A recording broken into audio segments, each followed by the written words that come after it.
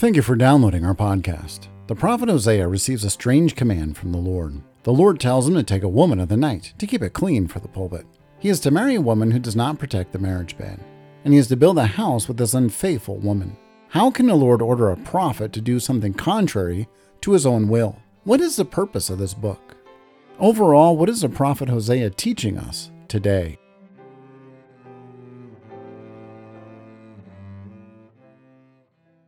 When we go through the prophet Hosea, there certainly are passages we can read and find where it seems that the Lord is done with his people. And it seems that there's no hope, it's just finished, and we just call it a day. And the reality is, it sort of leaves us with a question of, has the Lord failed? Is he incapable of bringing about his redemptive purpose in his people? We're not the first people to ask this question. Moses himself in Exodus 32 says to the Lord that what's going to happen if you strike your people dead in the wilderness? The Egyptians are going to say, here's a God who can deliver his people. But see, these people were such a problem that even God himself struck them dead. And so we're left with a question, what about the promise made to Abraham and Isaac and Jacob? Is the Lord serious about this? Or is the Lord powerless to make this happen? You see, when Moses comes to the Lord in Exodus 32, he reminds the Lord of that very promise that he has made to Abraham, Isaac, and Jacob. And so we ourselves, as we take this to heart and we look at passages in Hosea, we can wonder, what is the Lord truly intending to do? What is Israel teaching us? Is our God powerless and incapable of bringing in a new creation? Have we sinned to such a depth that we're beyond redemption? You can look in Hosea and maybe even think that. And so as we consider this, we'll see first God's transformation as he lays out his intention. Secondly, knowing the Lord and what that really means. And third, fulfilling his promise. And so let's begin with God's transformation. As I mentioned, where we picked up at verse 14, we did make mention of verse 14 and 15 last week. But I wanted to pick up with these verses because remember I said there's a series of therefores. So if we review what we've learned in chapter 2, we have in 2 verse 6, there's a therefore where he's hedging away, where his people basically, they're presented as a stubborn heifer. As the Lord will develop that theme in Hosea. But basically you think of a cow that's kind of out of control and it's bouncing between the hedge and the wall, but the Lord's doing that as protection to keep Israel from going back to the false gods that Israel desires. And so this is sort of the Lord's way of leading them in the wilderness and keeping them from pursuing the things they want to pursue, which is ultimately harmful and detrimental for Israel. We have that in verse 9, another therefore, where the Lord promises to strip her of all her wages and to remind her that the Lord is their God. He's the one who provides. It's not her false lovers. It's not the deception that Israel has fallen into. And remember, this isn't a passage where Hosea is making fun of women and talking about superiority of men. It's important to remember that role play. Hosea takes the role of God. Gomer represents God's people, Israel, and Israel proper, which would include us even today as we understand our potential and our desires to fall into our own idolatrous ways and trust in things other than God. But going on then in 2 verse 14, Hosea gives the assurance that the Lord is going to speak tenderly. And this is something so beautiful, that this wife who has been so unfaithful, and again, God's people being so unfaithful to the Lord, doing everything to turn away from the fall of Adam, telling God to get out of the Garden of Eden, the people of Israel saying, we want the Baals, we want the false gods, we don't want the true God, doing everything they can to cast away their husband. And the Lord comes back. He allures her. He doesn't just break her. right? I mean, sometimes we say, well, God breaks his people, and God certainly can. I mean, he can break our pride. He can humble us. There's all sorts of things God can do to his people. But the beauty of this is it's not God coming as a bully, as some people say, the God of the Old Testament's mean and he's vindictive. This isn't vindictive. This is a great passage to take someone to if they make that claim. This is the Lord wooing, dating, pursuing this woman, courting this woman, and bringing her back and wanting her back. I mean, it's so beautiful when you think about what the Lord is saying here and what Israel has done, what we do to the Lord, and how he doesn't just destroy us. But this is where I wanted to pick up in verses 14 and 15 to lay out the significance of what the Lord does in the wilderness. Because we have to think of the wilderness as a time of testing. It's an important thing to remember. We went through this in Hebrews 3. Israel tested God, God tested Israel, and when Israel tests the Lord, it doesn't end well for them. But the promise of this wilderness is going to be in the context of what Hosea has said. Taking Israel out of the land, removing all distractions. So Israel, God's people, as they strive with God, ultimately prevail in learning. God is our provider. God is our shield and defender. God builds his city. God secures his citizens. And so if you look at the theology of wilderness and what this means in the Old Testament, the prophet Ezekiel speaks of Israel in the wilderness and God judging them. Now again, we think of judgment as God, busting us up, breaking us down, and to some extent, yes, his discipline does that. But there's something else he's doing in the midst of this that we lose sight of. We say, well, I don't want to fall into the disciplinary action of God. And we're going to be careful when we say that. Because when we understand discipline in the proper biblical sense of what discipline means, it means the Lord shaping his people. And so all of us have things in our Christian life. I'm sure, as you go through the decades, maybe as I've gone through a few decades, you learn that there's a few issues within you. And you kind of work through some issues and go, wow, praise God. I see where I've grown over the years. And then you all of a sudden realize there's more issues that you have to still work on. And it's kind of like what John Murray says. I appreciate this about sanctification. It becomes this learned ignorance, right? The more sanctified you are, the more sanctification you realize you need. In other words, as you grow in conformity to God, the more you marvel at his grace and mercy and how much you don't deserve to grow in his grace, have his grace, and have the Lord. And you see how much more conforming you need to do to his grace. See, that's the discipline of God, isn't it? Shaping us, molding us, teaching us, instructing us, convicting us, using things in our lives to show a spotlight or shine a spotlight in things in our hearts that distract us from our God. That's what Ezekiel's talking about in the wilderness. That as the Lord is shaping his people, not only individually is he doing this, but also corporately. Because you have those who are weak, who fall off, those that are not weak in the sense that they're weak Christians or whatever, but those who truly aren't resting in the Lord are those who are purged from the midst of God's people. And so Ezekiel speaks of the wilderness as sort of a purging, a reshaping, a reforming, making his people stronger, even as he weans his people off of things that they trust in. And that's how we need to see the discipline of God. So we shouldn't want to run from his discipline. I mean, we can think of Job. Again, I think that's another helpful example. Job doesn't specifically do something to deserve what he receives. And Job himself has to come to grips with God, doesn't he? Because in his mind, I've lived a perfect life. And you hear Job's testimony, as self-righteous as it is, you certainly hear that Job has done a lot of great things for the Lord and the community. But yet Job has to come to grips with an important life lesson. He is not God. God is God. We need his redemption. And the moment we step out in our own conviction that we're worthy of his love, his mercy, his grace, we have lost sight of redemption. That's what the wilderness does.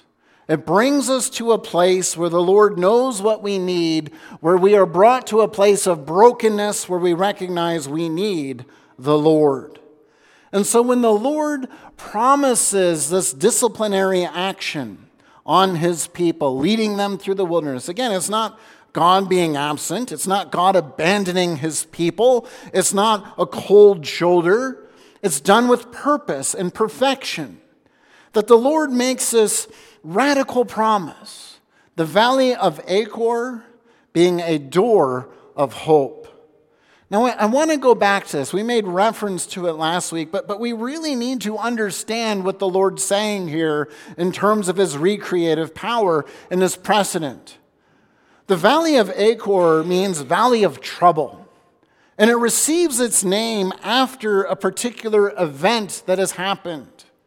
The people of Israel got into Jericho. They go into Jericho, they take Jericho, they look at Ai, and they say, oh, we will take that, no problem. And so they get puffed up in their own self-confidence. They figure out their battle plan, and they go in and they take Ai, and they're supposed to destroy it and level it like they did with Jericho. That was a plan of God to purge the land of its immorality and to demonstrate and show the final judgment of God. This is what this wasn't to anticipate. And Israel was to be the ones that would exercise this by the command of God in a unique time in covenant history. Well, Israel learns that if God does not lead them into war, they will not have success. They're defeated. And we find that Israel learns their lesson, but they learn something else that's significant, that they're not to plunder. And that's what Achan did. He plundered from the city, and so the Lord turns his back on Israel. They have to purge the evil from their midst. This is where the valley becomes a valley of trouble. So when you hear this history, it's sort of a knife in a wound. It's sort of scraping the scab off a wound where you go, ooh, that's not a good time in our history. We don't want to recall that. That's not the highlights of our time. But the Lord says, listen, you brought the trouble. What does the Lord do in his transforming power? He takes this trouble and he opens it to a whole new identity. And it becomes a door of hope, a door of entrance into his heavenly city and his redemptive purpose. And there's this promise then that Israel is going to turn to the Lord. And as Israel turns to the Lord, there's going to be this renewal. Like where Israel had this joy of being delivered from the hand of God, from the land of slavery. And knowing that God is their God and the Lord is the one who will bring them into the land. So when we look at verses 14 and 15, we understand this transformative power of God, this promise that God makes. That his people have this renewed zeal, will undergo a new exodus, and will have this hope. But we go on and we find that there's this call for us to know the Lord. So we look at verses 16 through 20. And we have this language that as the Lord declares, something's going to happen, and it's in that day, verse 16. Now in that day is something that's rather significant. I used to just take this reference as only to the day of the Lord, and that's certainly there. No doubt. I mean, when you look at the prophets, they mention the day, you think of the day of the Lord. Where the Lord brings his reckoning, brings his redemption. You think of Pentecost, you think of Joel 2 and that promise there. Spirit poured out, cleansing, fire, all the manifestations of the redemptive blessings of God being confirmed, being applied in that moment. But there's something else in that day. That in that day, we think of a time of change. So we think about the Lord in that day and entering into his day of rest. We think of Genesis 2, verse 2, after he finishes this creation. We think about the warning that the day you eat of it, you will surely die. In other words, there's going to be a decisive moment. You know life as it is. You eat of the tree of the knowledge of good and evil, you're going to know immediately at that time that something has changed, that the day will have something distinctive that you look back on and say, that day was significant, changed the course of history. And so when Satan gives that deception, what do we find? Well, we find that they eat of the tree. That what was pleasing to the eye isn't very pleasing. The couple that was naked and unashamed is all of a sudden naked and ashamed. They understand shame. They understand guilt. They don't want to be in the presence of God. Something changed on that day. And so here we have this promise that there's going to be a particular point, a particular day in history that the Lord lays out. And there's going to be something different. That Israel, as they join together, is going to understand who they really are. That they're going to refer to my husband as the Lord. Now, there's an important transition that goes on here in the Hebrew language. In the Hebrew language, Baal and the word ish, used here for husband, both have a connotation of husband. But there's a difference. Baal is more of a master in the sense of a possessor, where he sees his wife as a possession, something that he owns. Whereas Ish is more of an interaction where the husband and wife is more like a Genesis 2 sort of scenario where they join together, they love one another. There's that working together as a team. And so what the Lord is doing is right here, he's saying there's going to be this clear transformation. Where you said, my Baal, meaning my master, I'm lorded over by this God of my own creation, which is kind of ironic, isn't it? That here there's a God that they worship that owns them, but really they own this God. It sort of shows the absurdity of idolatry and ultimately the absurdity of sin. But nevertheless, this is the reality of their orientation. They will transform from my Baal to my Ish, where they'll have my husband, knowing my husband, that there's going to be this interaction with God that is going to be very distinctive, very glorious, that they're no longer going to want to be mastered by their idolatry, but they're going to want to be united in serving their true God once for all.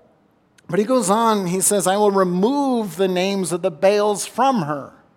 And they say, well, what does this mean, the names of the Baals? I mean, we know that the Lord has promised to judge the feast days, verse 13, and what they have done, and going to take the feast days away from Israel.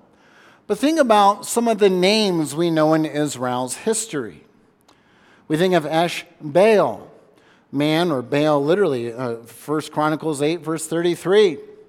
We have Merib Baal, striving with Baal. 1 Chronicles 8, verse 34. Jerub Baal, where you have Gideon, where Baal is going to contend and strive with him. Baal can strive or contend for himself. And probably one of my favorite ones, Beelzebub, or Beelzebub as we bring it into English, which literally means Lord of the Dung, to put it politely. And that's in Matthew 10, verse 25. And so the point is, there are these different names of Baal. There have been people in the genealogy, as we read in Chronicles, where Baal is part of their identity, part of their name. And so when the Lord says, I'm going to wipe out Baal, this goes back to what we find with Achan. When he's stoned, when there's a monument, it's wiping his name out of the land, wiping his legacy out of the land. That's the promise here, that the legacy of Baal will be wiped out in such a way they're not going to remember him anymore. They're not going to know him. They're not going to desire him. But we go on then as we find in verses 19 and 20, as the Lord certainly makes his covenant, as he makes his universal covenant, promises the world peace, promises his everlasting kingdom. But we find here that there's this promise of the Lord marrying us, betrothing them. That this betrothing and marriage is that reminder of the Lord taking us as his bride once again, remembering his mercy, remembering who he is. what he has promised to do, the meditations on this great thing of the Lord's accomplishment. But this betrothing is something that's also a legal arrangement. This is something where there's a precedent that we find with Israel in the way that this would happen, where the husband would come to the bride's family. It's a rather beautiful thing that the Lord's saying here. And as the husband would come to the bride's family, there would be this promise of what the husband brings to the table, because, the father of the bride would be like, how are you going to care for my daughter? Are you going to love her? Are you going to care for her? Are you going to provide for her? What kind of husband are you going to be? And so there's a legal transaction where the husband would enter into this legal agreement with the father. And once he agrees to this, there's going to be this union, this legality, where the husband is legally obligated to take this wife into his home and to care for her and provide for her and to truly be a man that honors her in a very loving way. And so when the Lord says, I will betroth her to me, think about what the Lord is saying in the precedent of Hosea 2, the precedent of what the Lord has seen in Genesis 3, what he has seen with his people. We've turned away from God. We rebelled against God. We said, we don't want you. We've played the Gomer, the harlot. We pursued all the other gods. And yet the Lord says, I will come to my people. I will again woo them.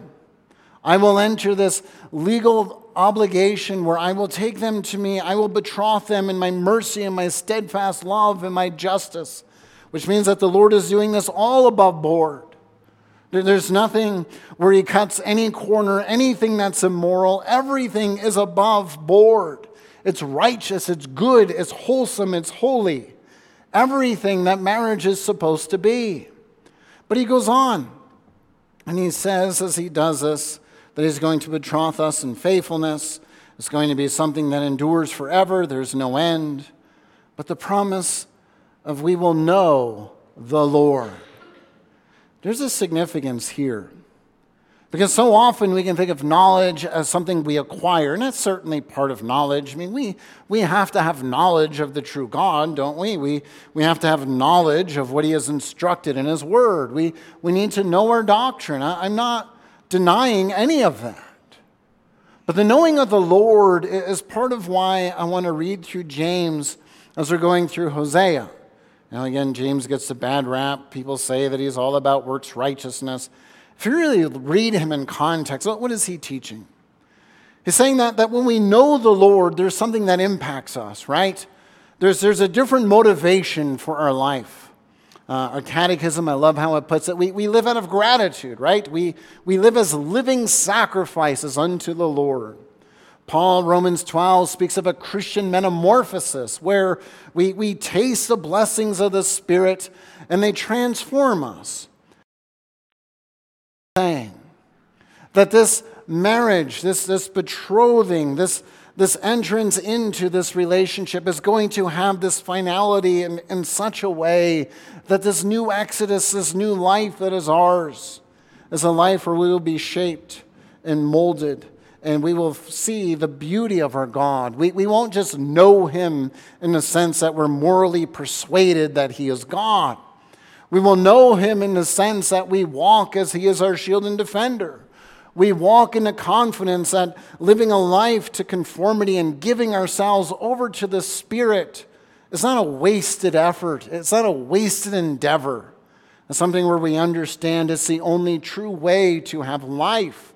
And to truly have it and live it to the fullest is in the Lord, our Creator, our Redeemer, the one who has redeemed us and walks with us by his steadfast love and mercy.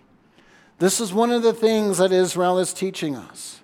We don't bring this in by our own strength. We don't accomplish this by our own doing. It is the Lord who transforms us. We are called to know him, to pursue him, to strive with him. Again, this isn't us testing him, but it's with us continually, coming before his gracious altar, submitting to him, desiring his leadership, his providential care, and waiting upon him, living in the confidence that he truly is God, and we are his redeemed. But Hosea goes on because he wants us to understand how significant this is in the Lord's promise. And again, just reviewing basically 21 through 23 is an overturning of what he has given in the previous chapter in terms of the curse. But in terms of this future promise in this day, we've already covered this. It's a day of transformation, something definitive that happens. But it's the understanding that the Lord is the one who is going to be answering from the heavens and the earth. So now this is something that we may kind of scratch our heads and say, what in the world does that mean? And praise God, we don't know, because it means that the name of Baal has been stricken from us. But Baal is the god of the storm, right? And so why is Israel trying to appease Baal? Because they want rain for their crops. When we put it in that context, Baal worship doesn't seem so absurd anymore. We can understand that temptation. If I appease this God, I can have a successful crop. And the Lord's saying, that's your problem. You appeal to your own desires and your own definitions for life. But on that day, I will transform you, making it explicit like Gomer trying to look to her lovers for her provision. Lord says, no, I'm taking those wages away.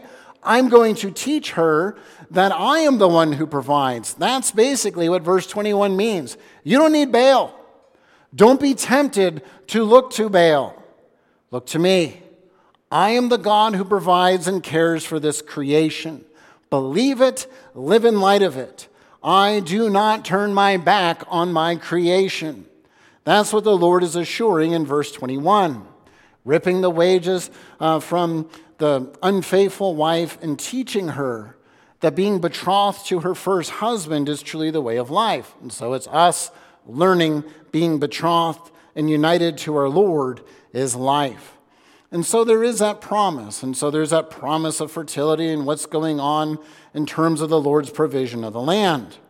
But now when we go in verse 23, I want to explore a little more of the name Jezreel. We're familiar that it means scatter, right? And so we've covered this name, that it can mean scatter in the sense of spreading seed in a good sense.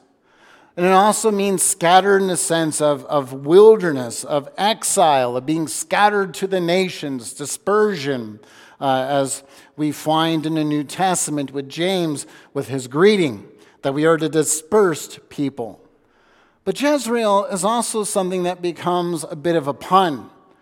Because if you say this word quickly in the Hebrew language, you have Israel, Jezreel. So you can hear sort of that play. That Israel, Jezreel, Israel becomes Jezreel. And so these names become interchangeable.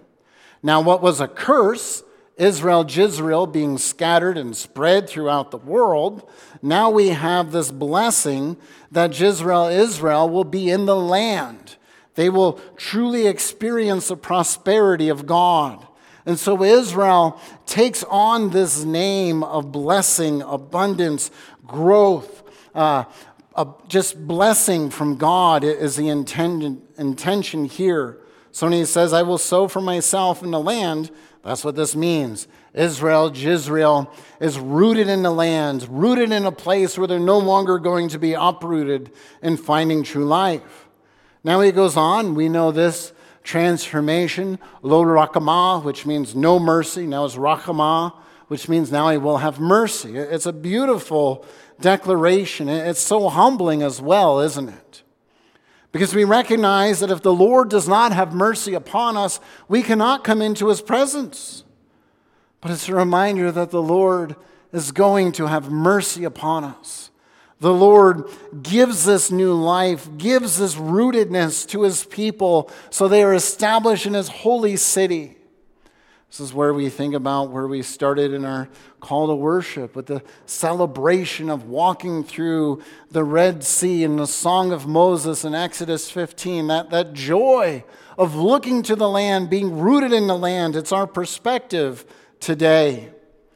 But this mercy leads to the other beautiful promise. You move from lo ami to ami. A promise of not my people to being my people. The Lord's covenantal purpose that he has made to Abraham. finds its establishment, finds its life. And it's a reminder then when we consider what the Lord is doing here. When you think about Israel and its uniqueness as a national people, placed in a land, Paul himself speaks of this as being a pedagogue, teaching us, so that we learn truly how to behave and to function, which is that play there. We think of Abram himself and how James appeals to that precedent of how Abram lived his life in light of the confidence of the Lord. He had his ups and downs, there's no doubt. But the overall trajectory, what do we find with Abraham? He learns that the Lord is his shield and defender.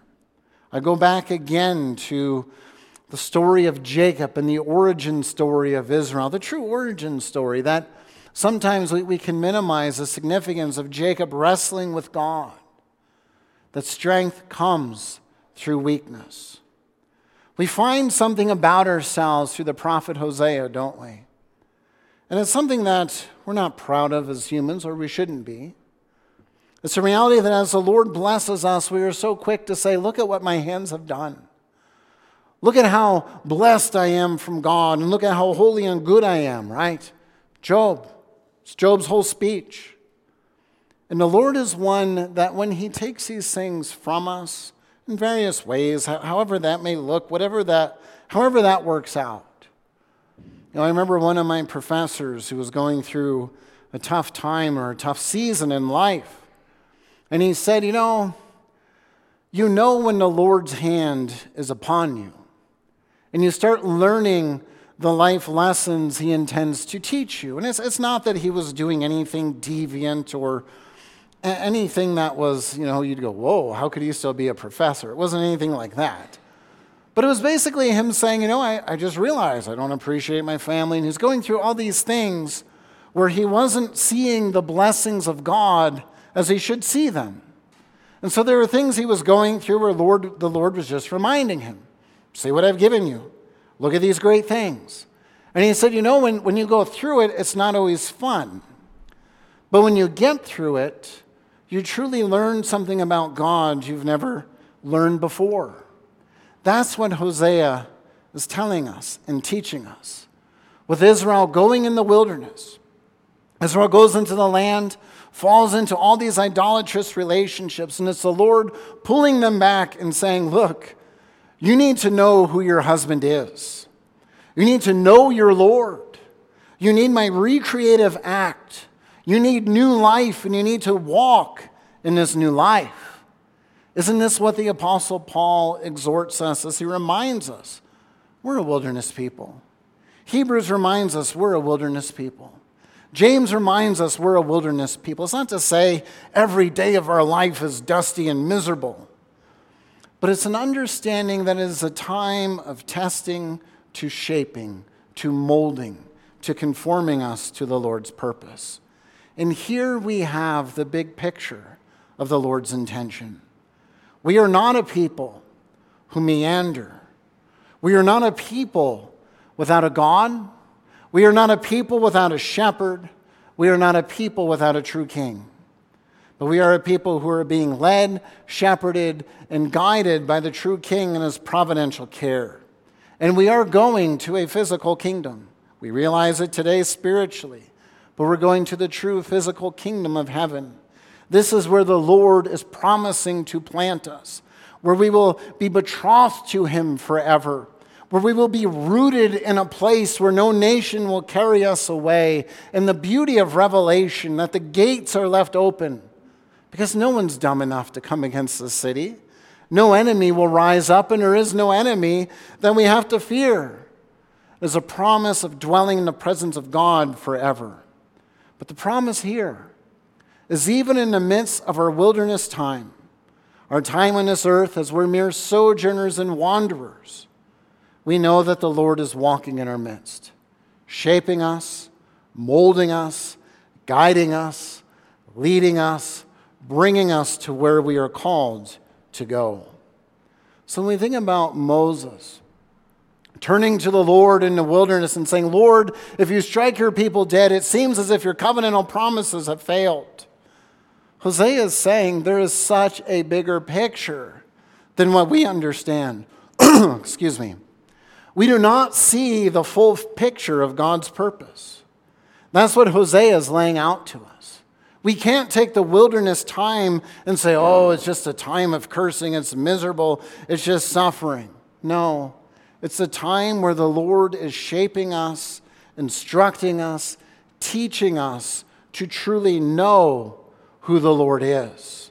He is our provider. He is the one who gives life. He is a giver of all good things. He is the one who has ultimately given us his Son, who confirms this day as a definitive day. We are assured the promises of God have not fallen flat. We will enter into his eternal rest because a true Joshua has secured the eternal land. Let us then sojourn in the confidence and knowledge of our God, truly knowing him as Scripture intends, not about him, but truly knowing him, and that we walk in conformity to our Lord as those united and seated with Christ, having new birth by the redemptive action of God, and being betrothed to our great King forever. Amen. Thank you for listening to our podcast. We hope that you were edified and encouraged with this gospel message. Belgrade URC is a Reformed Bible-believing confessional church that is based in Belgrade, Montana. Please visit our webpage, urcbelgrade.com. That is urcbelgrade.com to find out more information about our church and utilize our sermon archive. Most of all, we hope to see you sojourning and fellowshipping with us each Sunday. Until we meet again, may the Lord's blessing and peace be upon you.